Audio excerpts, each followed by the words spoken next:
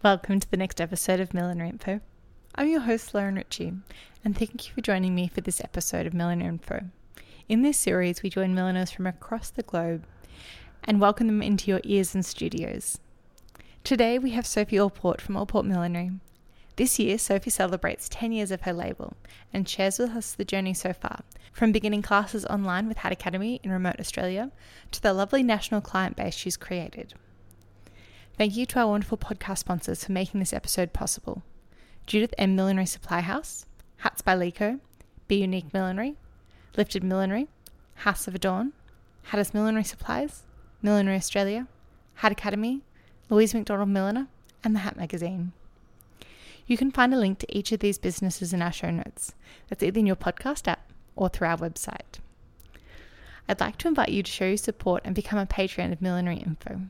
It's a small contribution a month that helps us continue to keep bringing you this content, and most importantly, the podcasts. Thank you to our patrons for making each of these episodes possible. There are 3 different tiers and all contribute to this production. The first one is as little as a coffee per month as you listen to the new episode, and we join you in your studio or wherever you might be today. Head over to patreon.com, that's patreon.com/millinery info to find out more.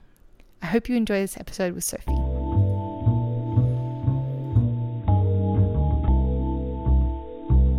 Thank you so much, Sophie, for joining me for today's podcast. It's fantastic to have you on this episode. Welcome. Thank you so much, Lauren. I'm so excited to be a guest amongst all the other fantastic, brilliant, inspiring milliners. I feel so unbelievably privileged, and also I just get to have a chat with you, which is just a delight.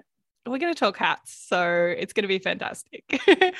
Let's go back to the beginning, because I'm not sure many people know your story of this. How did you first come to millinery or start training in millinery? Well, it's a bit of a wild ride, and we have to take ourselves back, let's say 11 years. I've realized this month, actually, or January, was when I first did my first ever real millinery course. So it's 10 years in now, which is super exciting. Wow. I haven't made a big thing about it yet, but why not here? So basically, I'm a country girl, and after 1 or 2 interludes with uni and another job, I went back up for my second time working in remote North Australia. So the first time was in the NT and the second time was in the Gulf.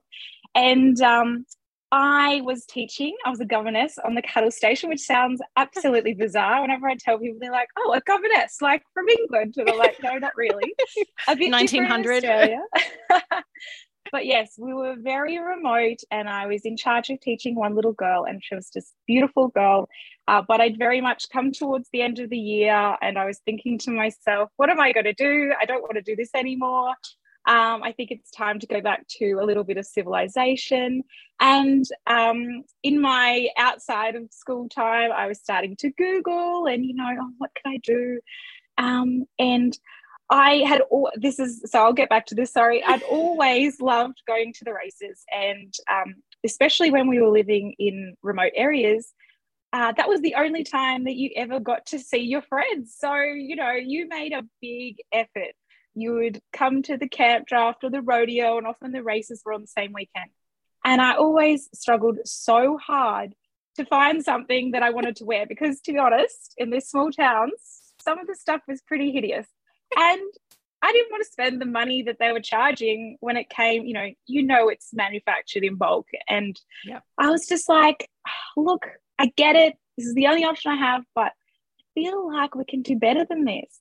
And I'd always been creative. I loved painting, blah, blah, blah, blah. And I thought, wouldn't it be cool to be able to make things exactly how you want? Anyway, back in the classroom, along my stumblings and Googlings, I don't know, I must have typed in how to make a fascinator or something. Back when I called them fascinators, we don't call them that anymore. And I stumbled across Hat Academy, and I thought, holy dooly, it's like the heavens opened up, everything. I was like, what is this? This is incredible. This is incredible. And I think it was pretty new back then. But yeah, I logged on and I was like, I don't know what I'm doing, but I'll give it a go. What the hell is Cinema? I'm sure we all had that moment when we first started. It's a mystery item that is just so specific to what we do. Anyway, I jumped on. I bought a class. I didn't have any materials, but I just wanted to watch it to see what it was all about. And I was just like, this is incredible. So anyway, I was wrapping up the end of school term. I was about to return home to my parents. So I Googled just millinery supplier and ordered a whole heap of stuff. I had no idea what it was. And I watched the tracking as it arrived at my mum and dad's. And I was like, I need to get home, which was about, I don't know, days drive, 24 hours drive. I can't remember. A long way, right? From the New South border to the Gulf of Australia. It was a long way. Anyway, I got home finally and I ripped open the box and there was just an explosion of colourful materials from House of Adorn, and there was jelly beans, and it was just the best day ever. And then those jelly beans are delicious. I know. Anyone who orders from House of Adorn. I used to stash them away, and then my boyfriend would come along and find all of them, and so he would eat them all before I got to them. But anyway, so I started that, and then I was like, this is amazing. I love this. I'm never going back up north, or maybe I will, but I don't know, not now. And then I signed up for a randomly, I was looking at more classes because I was like, okay, this is great, but I want to be in person. Anyway, there was a summer school on in UQ in Toowoomba. Yeah. And I was like, oh, this is amazing. That sounds wonderful. It was taught by Elaine, who ran Hat Academy. And I was like, I'm going to sign up for it. This is amazing. And then I went to sign up for it and it was full, of course, because it was like 2 weeks out. Of course. Anyway, Elaine, the beautiful God said she is, messaged me and said, someone's just cancelled. Would you like to join? I was like, yes, I'm here. Sign me up. It's meant to be. And so I did, I think it was 10 days. That seems like a lot, but I can't remember. Maybe it was 7.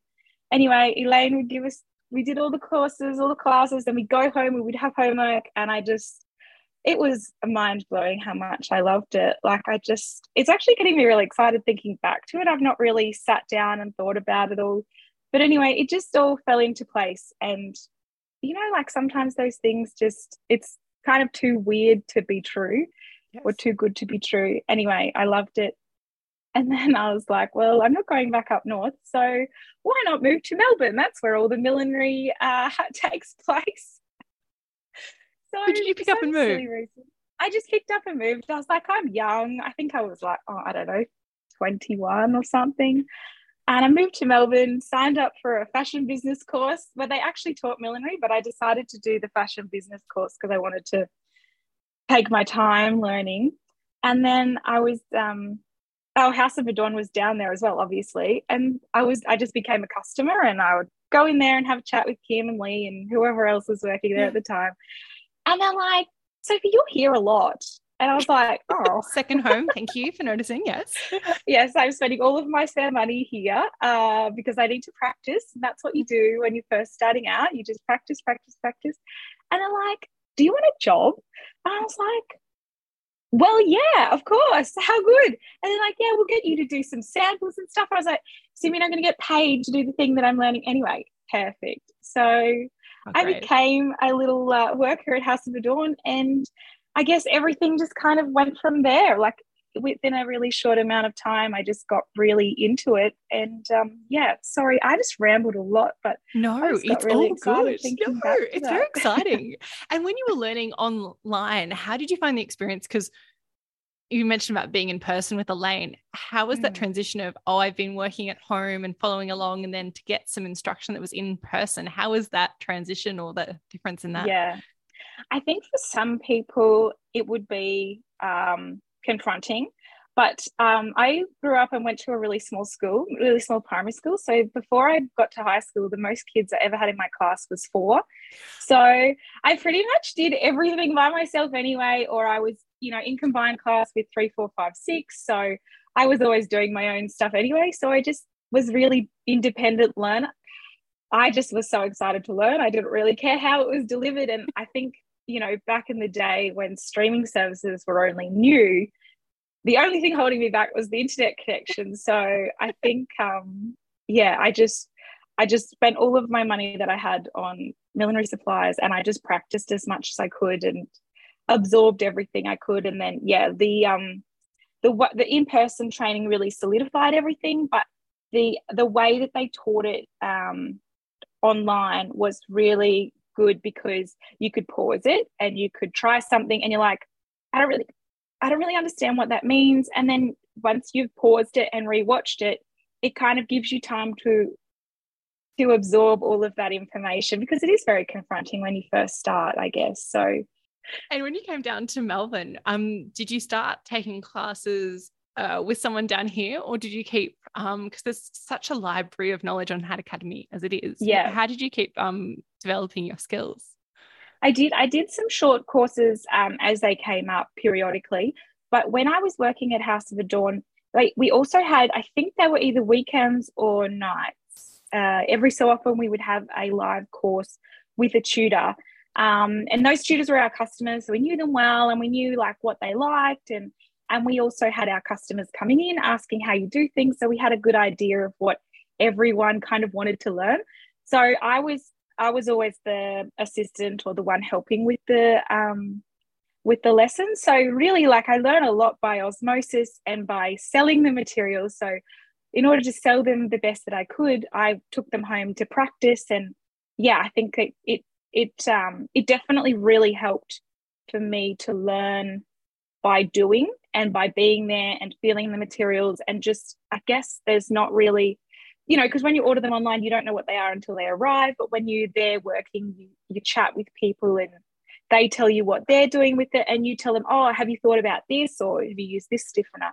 So yeah, I think I really learned a lot from those tutors there, and also from the customers, really. I think I got a really great knowledge base just from bouncing ideas with them. Like, they would need help with something, and then I'd say, oh, well, I actually did this. So, maybe this will work, or that's a really good idea, and then I could apply that to my teaching as well. And then my learning, sorry. And then, yeah, I think you just absorb things as you go. Yeah, absolutely. What a great way to learn and to get be, I guess, thrown in the deep end, for lack of a better word, of like learning about all these crazy materials. Yeah, 100%. And also, it was so good, because I'd be like, Kim, people are using this. Can we get this in? This is amazing. Like, that's what we're doing. And she's like, okay, cool. But yeah, even like I learned how to dye materials there, and I hated doing it because I was always so nervous. You've got like $1,000 worth of Paracisal in one container, and if you stuff up the dye job, you're like, oh, so much pressure.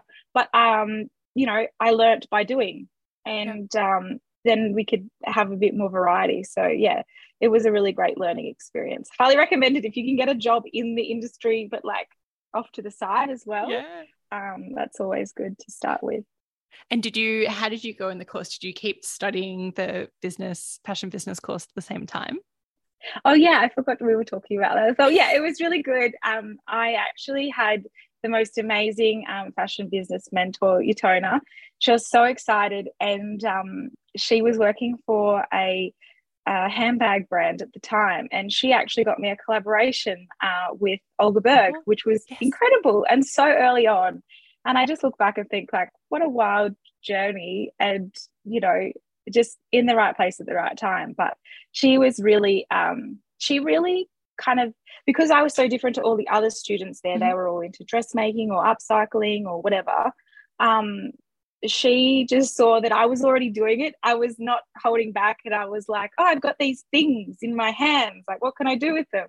And so she really took me under her wing and helped to give me the confidence in myself. Because, when you start, you're like, oh, I'm not really a milliner. I'm just starting. And like, whenever a student comes to me and say, if you're making hats, I think that you can call yourself a milliner. Like, everyone has different rules, but like, I don't think it has to be such a precious thing that we can only give to a select few and you must be bestowed upon with the title. I think like, if you are making hats and people want to buy them, call yourself a milliner and just give it a rest. Like, give yourself a pat on the back. You're having a go.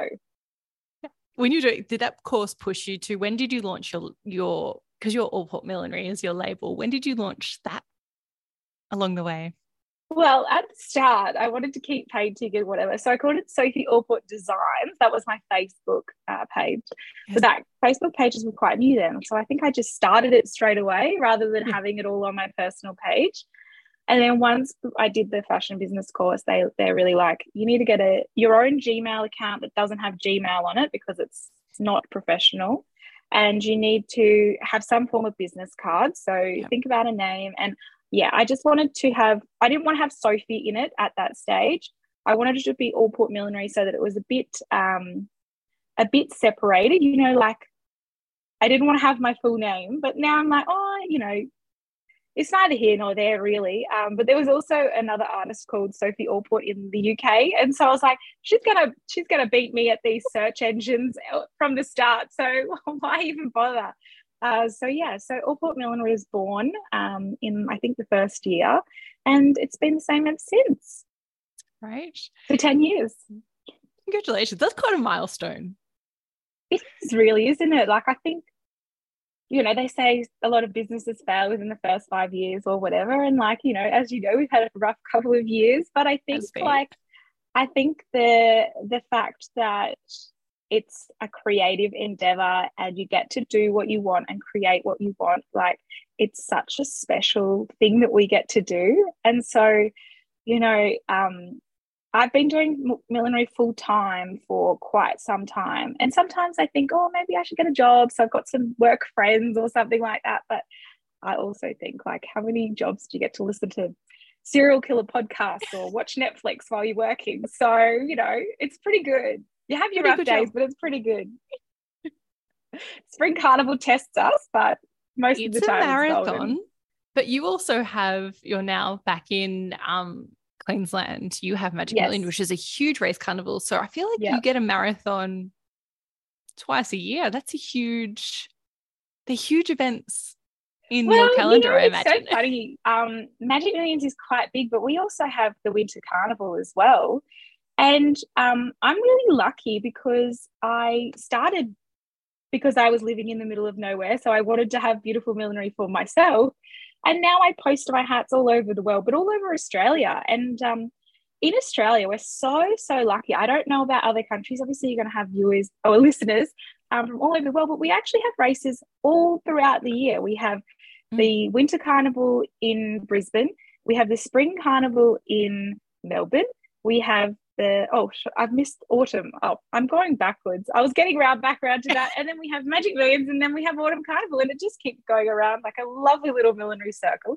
But country races are my bread and butter. Like my country customers are the most incredible ladies. They put so much thought and detail into their outfits and their millinery, and they just love it. And that to me, it's so important as well. And so really, it's a marathon year round, but it's a wonderful ride. You have your ups and downs, but most of the time there's something to do. So it's really good. That's so lovely to kind of come full circle in that, like, the country races are amazing. And to be making pieces, because some of the outfits that get put together for those race days are incredible. Yes, 100%. And also, I saw a thread recently on Instagram asking everyone why they started, and it was because they wanted to express their personality. And there was a lot of them saying that the metro versus country race meets are a completely different kettle of fish, and sometimes the fashion is judged that way. And I just think, like, the country race meet, I love metro races, but because they're the big ones, but the country race meets, the girls plan this and it's their big event, and they put so much thought and so much effort into it, and they have amazing prizes as well. But it's the whole community that it affects. It brings in thousands, if not millions of dollars into these local economies. And I think a lot of people don't think about that, but it's the lifeblood. It's the thing that drives those towns. And it's just amazing. Yes. So when you were down in Melbourne, did you get involved in going to the Caulfield and Flemington down here as well? Yeah, I did. I went to Caulfield only once, I think, because I just love to go and watch the fashion on the field. Actually, back then, because I wasn't a big milliner. I wasn't, I didn't have too many customers. I actually entered a couple of times, embarrassingly enough. I look back and think, oh, that's an interesting outfit. But it was a way to showcase my style and my wares. And so Yes. it was really, really interesting to be a part of that, to be able to see both sides of the fence. And I think I love being able to put my feet in my customers' shoes, even if they're a bit uncomfortable, and just think, okay, what do you need? You need it to be light, you need it to be comfortable, you need it to be bold and impact and all of those things. But yeah, I used to love going to Flemington in particular. The roses, just they're worth it just to go see the roses. If you're an international listener, or you're even an Australian, you have to come to Melbourne Cup or whatever in Cup Week at least once in your lifetime. I guarantee the weather will be awful, or it'll be amazing. There's nothing in between. Laura and I were talking about this earlier, but it is just phenomenal to see the roses and the atmosphere and the vibes from everyone around you. Everyone's just electric. But yeah, I did love going to them, but the country race meets have a little special place in my heart. Absolutely. I think for Flemington, my sister and I always joke and say, one day it's going to be torrential rain. One day you are going to get sunburnt. One day it's going to be absolutely blissful. And then the other day, probably lucky dip. And you never know which day is going to be which. So you've got to be prepared for everything. Interchangeable outfits. Something that last year it only got the rain memo, which made it very challenging. Yeah, 100%. One of my beautiful customers, Kerry, she was wearing a big Christiform brim hat, and everyone was joking that she had the appropriate hat because it was like a raincoat, except she had straw in the middle, so she had to protect it. But yeah, you've got to choose your millinery wisely in Melbourne. But this year was definitely a good example of how the weather can change. So now you're back up in Queensland. What took you back up there after being in Melbourne and being immersed in the millinery scene down here? So my family all are around Queensland, New South border. So really, I got sick of the Melbourne weather, if I'm honest. But you wanted sun? Yeah, also I had that craving to be just a little bit closer, like within driving distance, not 18 hours drive, because you can get a flight, but then my parents live 5 hours away from the airport, so it's not really convenient.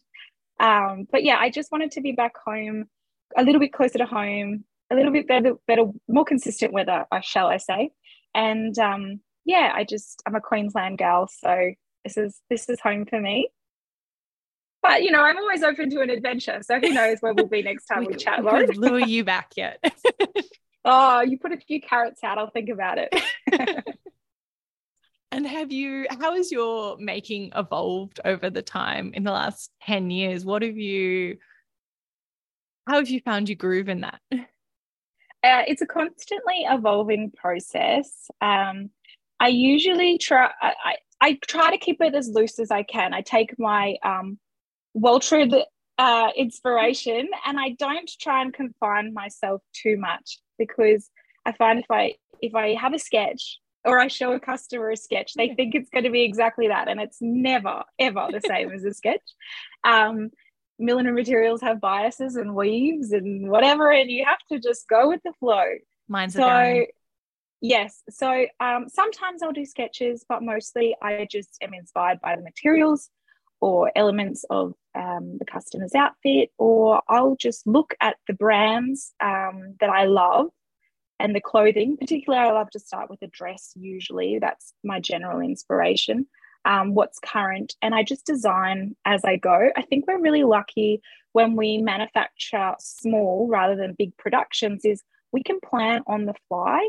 And this spring, because we were still last spring, because we were still kind of in the throes of COVID, there was still some ifs and buts. I didn't plan a whole collection like I normally do for spring. I actually did a little bit of custom work, and then whatever time I had left in the week, I would do ready-mades, and then I would release them regularly. And for me, that was just such a creative lift, rather than the pressure to put together a big collection.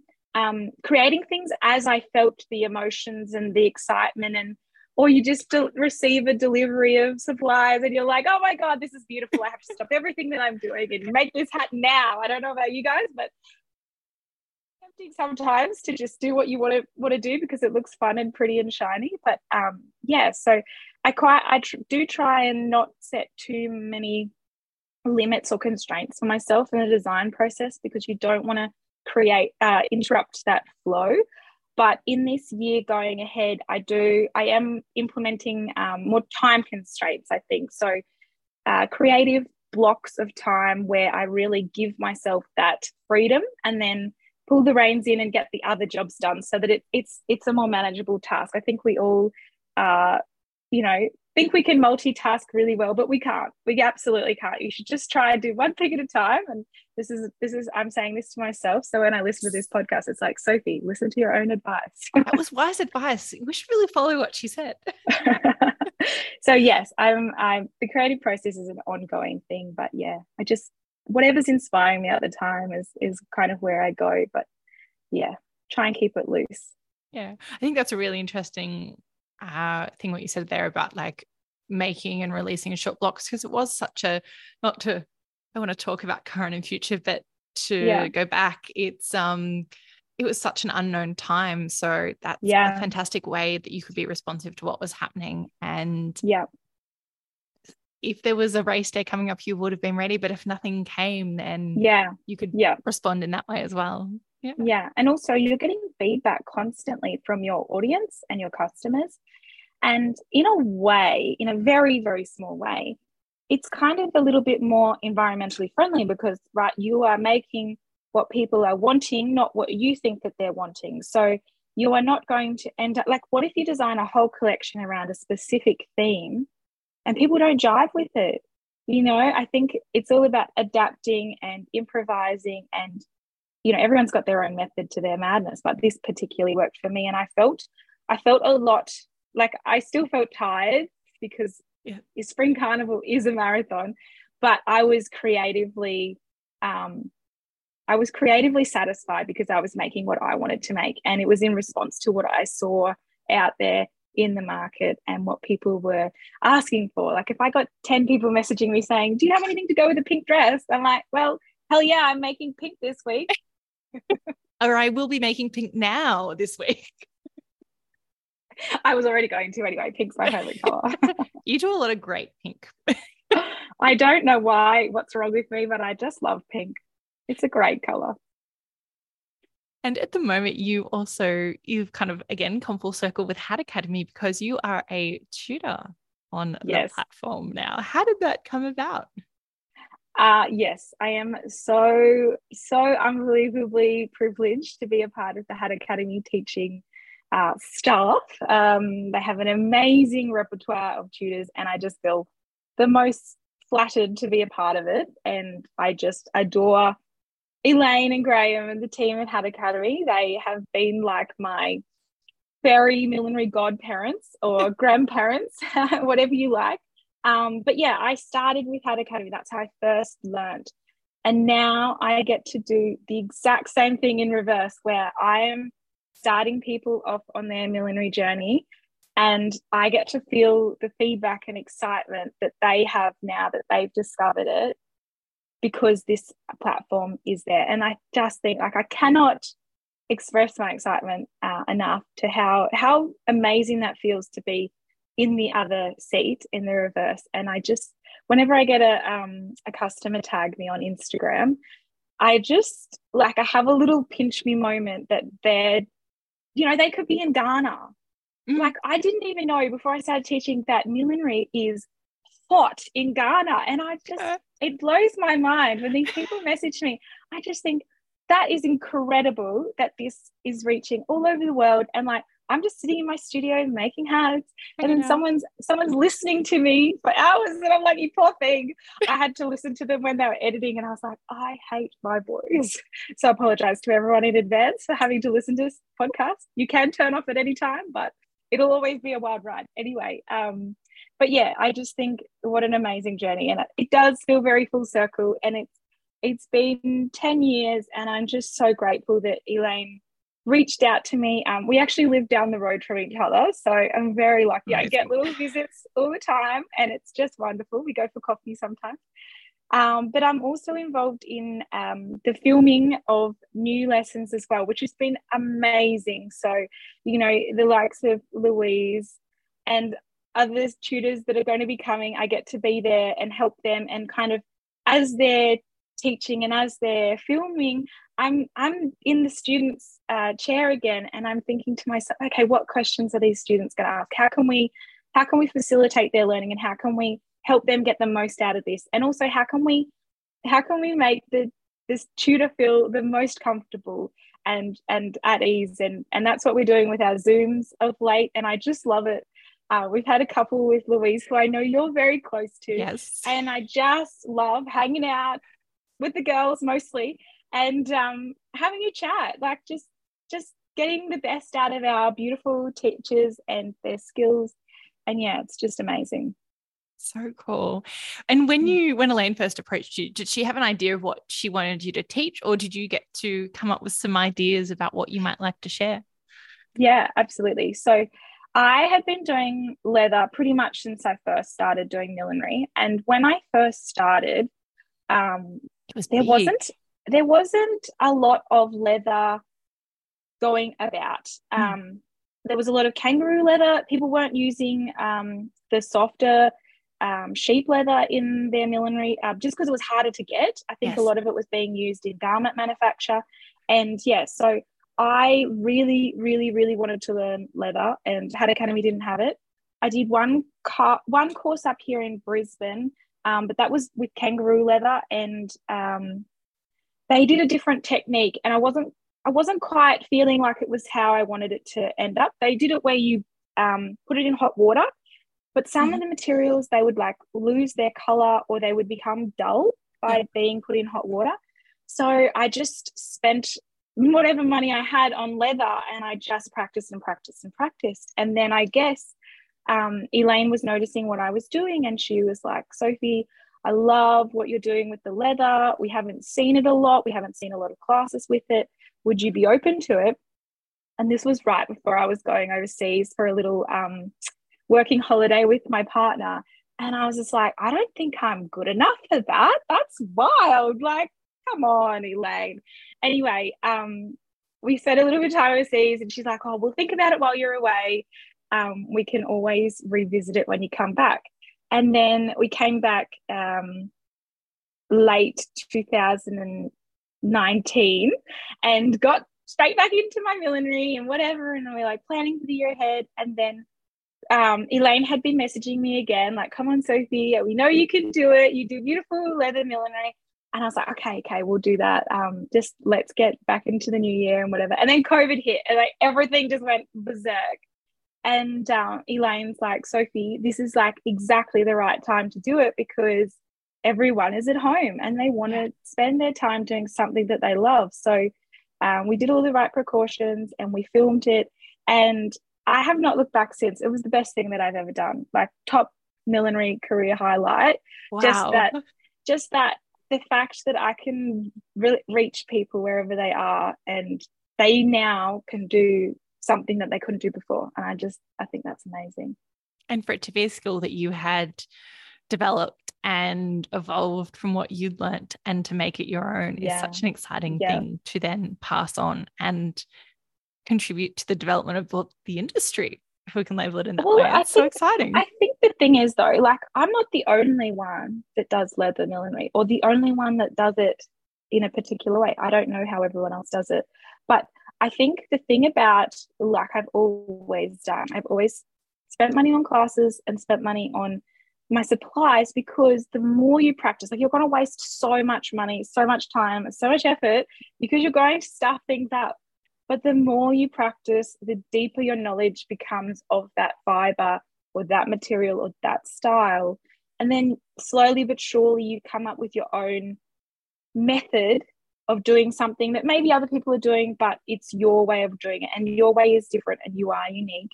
And I think it's really important that you spend that time trying to figure out what your style is, and just hone your skills. Like, once you think, oh, this is working well, how can I make this better? You know, like I definitely don't do my flowers how I first started, my leather flowers. Like I used to use the chemical stiffener, and honestly, like I probably nearly killed myself trying to, because it stinks so much. It's so And then the color would come off the metallic one, and I'm like, yeah. well, I can't do this. And I tried brushing it, and I tried dipping it. It was just horrendous.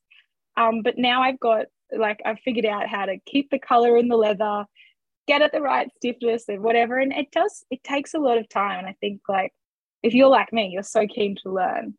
Sometimes you don't want to wait 5 years to figure out how to do it, how you want to do it, you know? So I think that's why learning skills from other people is so wonderful, you know?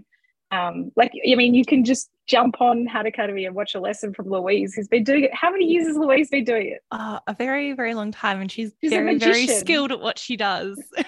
She's a magician. Like, you can just jump on and watch her class, and then you can learn her magician ways. Sensational. And so what other classes from that leather one have you gone on to teach, and how did you decide what was going to be next?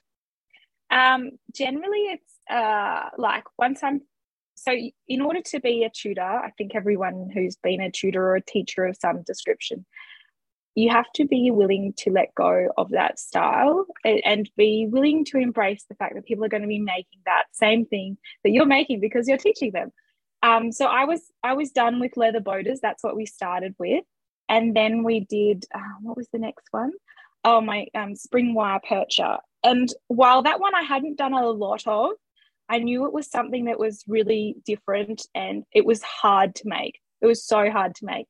And so once I made it, it's actually brilliant now, because sometimes if I'm making it, I forget the exact measurement. So I'll just play the video in the background. Do you play yourself back to yourself, do you?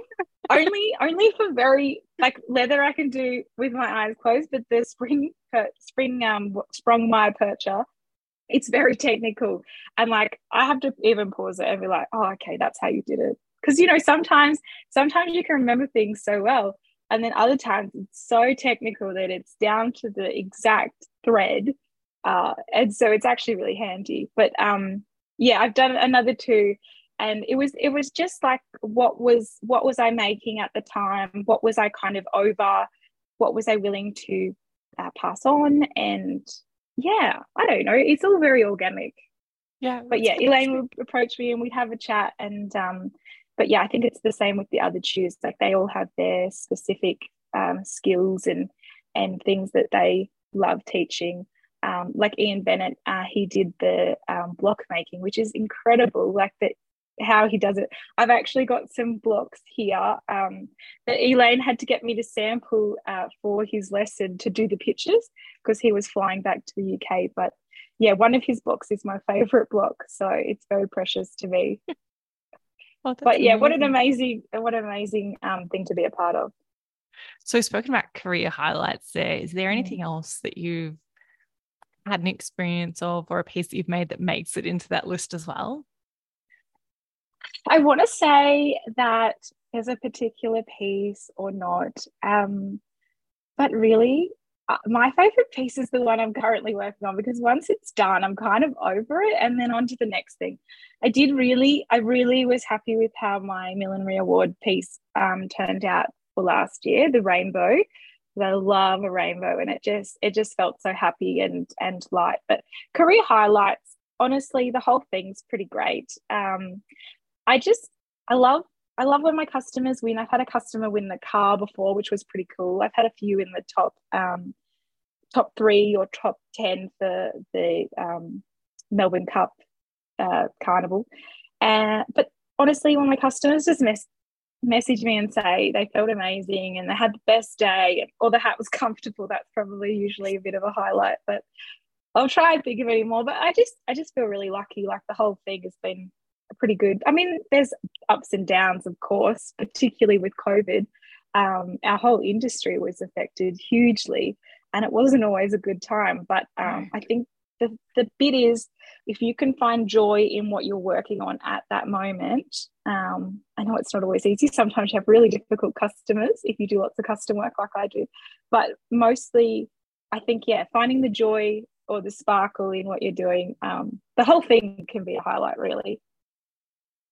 So when you work with a customer for their piece, how does that process work for you? Well, it's different every time because we're all special snowflakes. And some customers are unbelievably organized. They know exactly what they want, the exact color, whatever. And they're very flexible when you tell them that you can't get supplies in. And then others are very difficult, but we manage the process through very gently.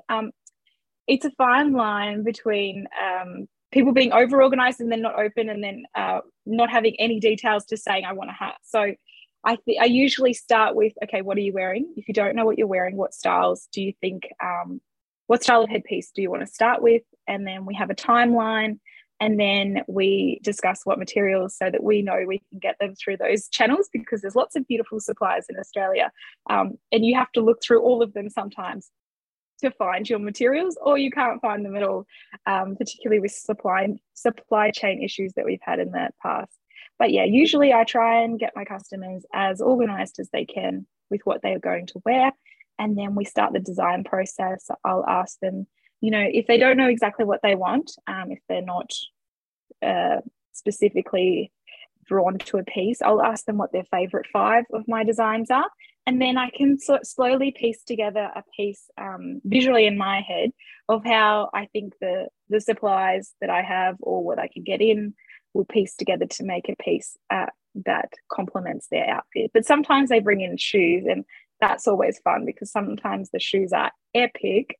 Sometimes they send them to me and their dresses and their shoes, and I'm like, oh, this is too pretty. Like, I need to put it in a glass cage or something, But yeah, the design process changes every time. I wish I could say it was the same because it would be much more consistent and less time consuming.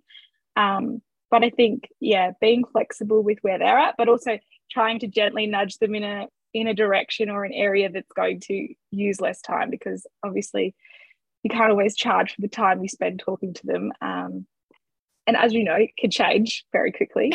But yeah, I think just trying to be positive about the experience, making sure that they're going to feel beautiful at the end of the journey. And do you do a lot of that remotely, or do you have them come into your studio to visit? I actually do almost all of my hats remotely, which is kind of wild. I do a lot of one size fits most styles of millinery. I don't actually do a lot of hats for that particular reason, because you need so many blocks and you need to have all of the things. So, I mean, I want to get into hats a little bit more, but I think more the millinery pieces, head pieces was where I particularly enjoy doing it, because I like things to be adaptable. I have some very regular customers that live in Brisbane, and they come in and we pull out all of the things out of the boxes and we try different colors, and that's such a lovely time as well. But yeah, I do a lot of consulting just online, backwards and forwards, sending samples, or they send samples, and yeah, most of it is done virtually. So that's the best thing too. Like, you can do it without having a studio or a storefront or whatever.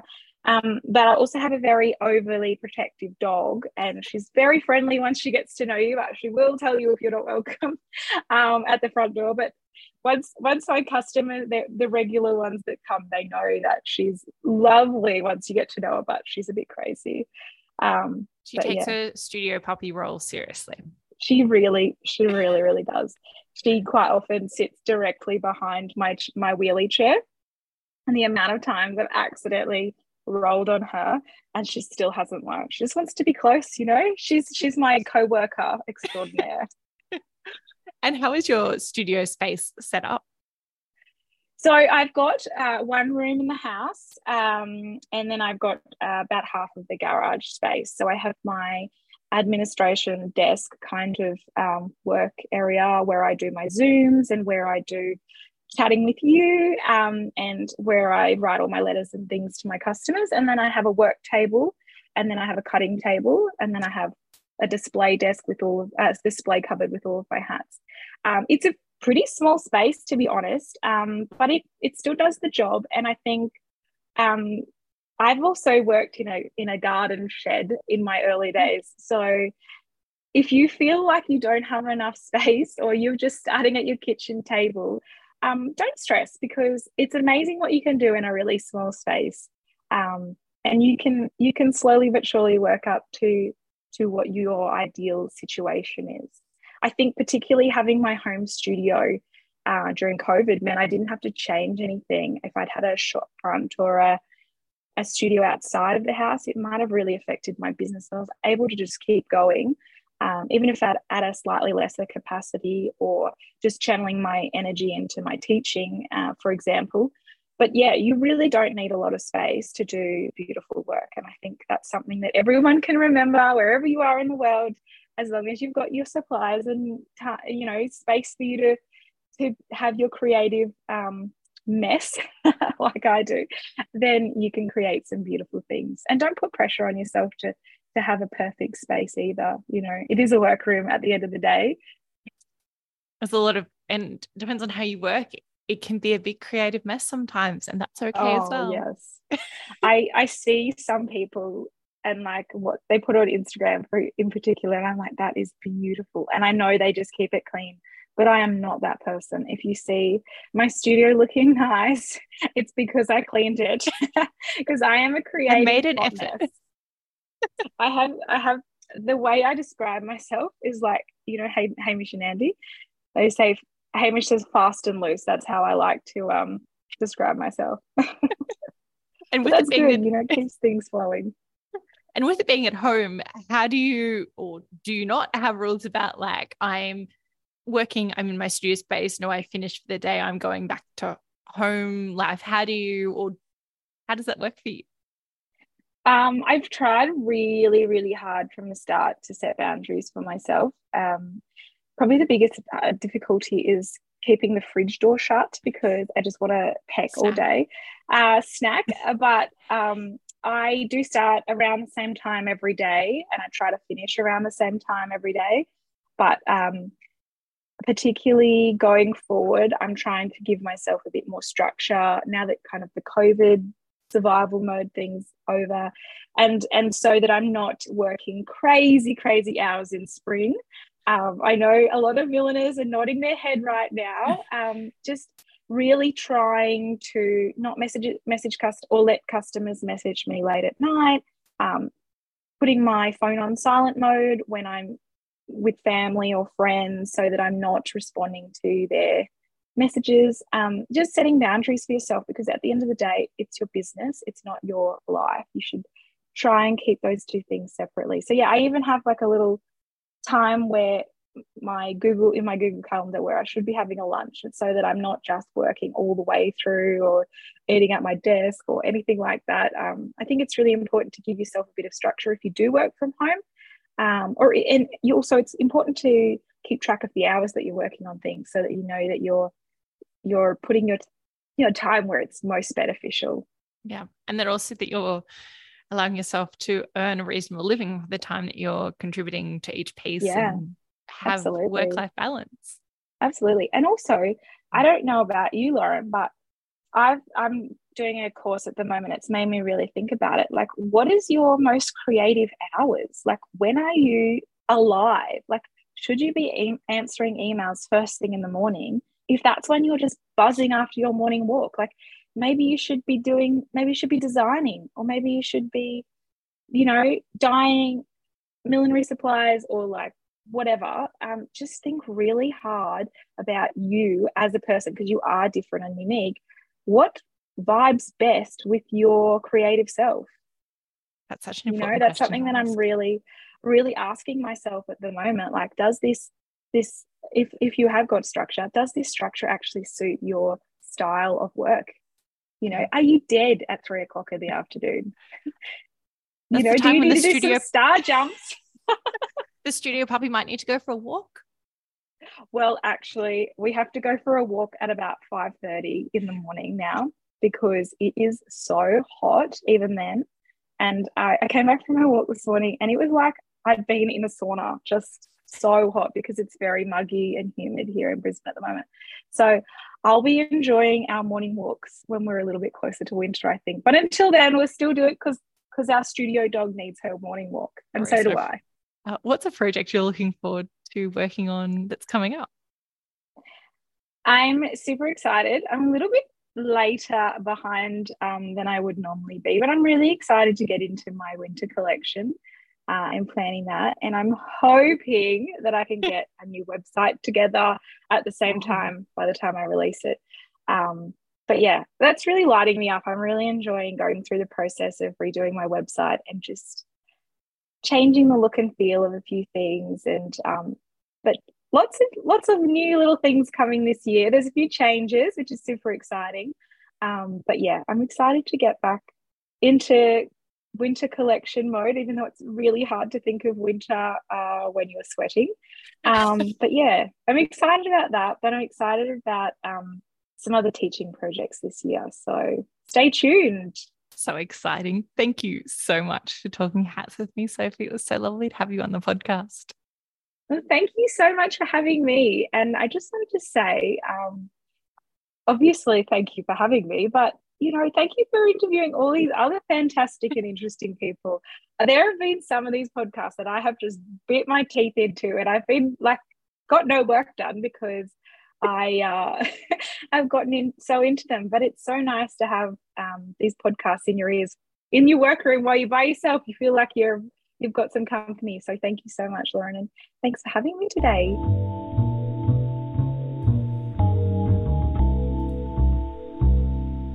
Thank you for listening to this episode of Millinery Info with Sophie. Thank you to our wonderful podcast sponsors for their support of this series: Judith M Millinery Supply House, Be Unique Millinery, Lifted Millinery, Hats by Lego, House of Adorn, Hattis Millinery Supplies, Hat Academy, The Hat Magazine, Millinery Australia, and Louise McDonald Milliner. You can find a link to each of these businesses in our show notes. That's either in your podcast app or through our website. Also, while you're on the website, you can find a gallery for each of these episodes, and you can see photos of different pieces that we might have mentioned throughout the series. If you've been enjoying listening to this podcast, I'd like to invite you to show your support through becoming a Patreon. Head over to www.patreon.com/millineryinfo. It'll also show you the tiers in your local currency. The options are a small thank you to Millinery Info. Millinery Info, you inspire me, all the way up to becoming a podcast sponsor. Thank you so much to all of our current supporters and sponsors for making this episode possible. I'm your host, Lauren Ritchie, and thank you so much for joining me for another episode of Millinery Info. I look forward to talking hats with you again soon.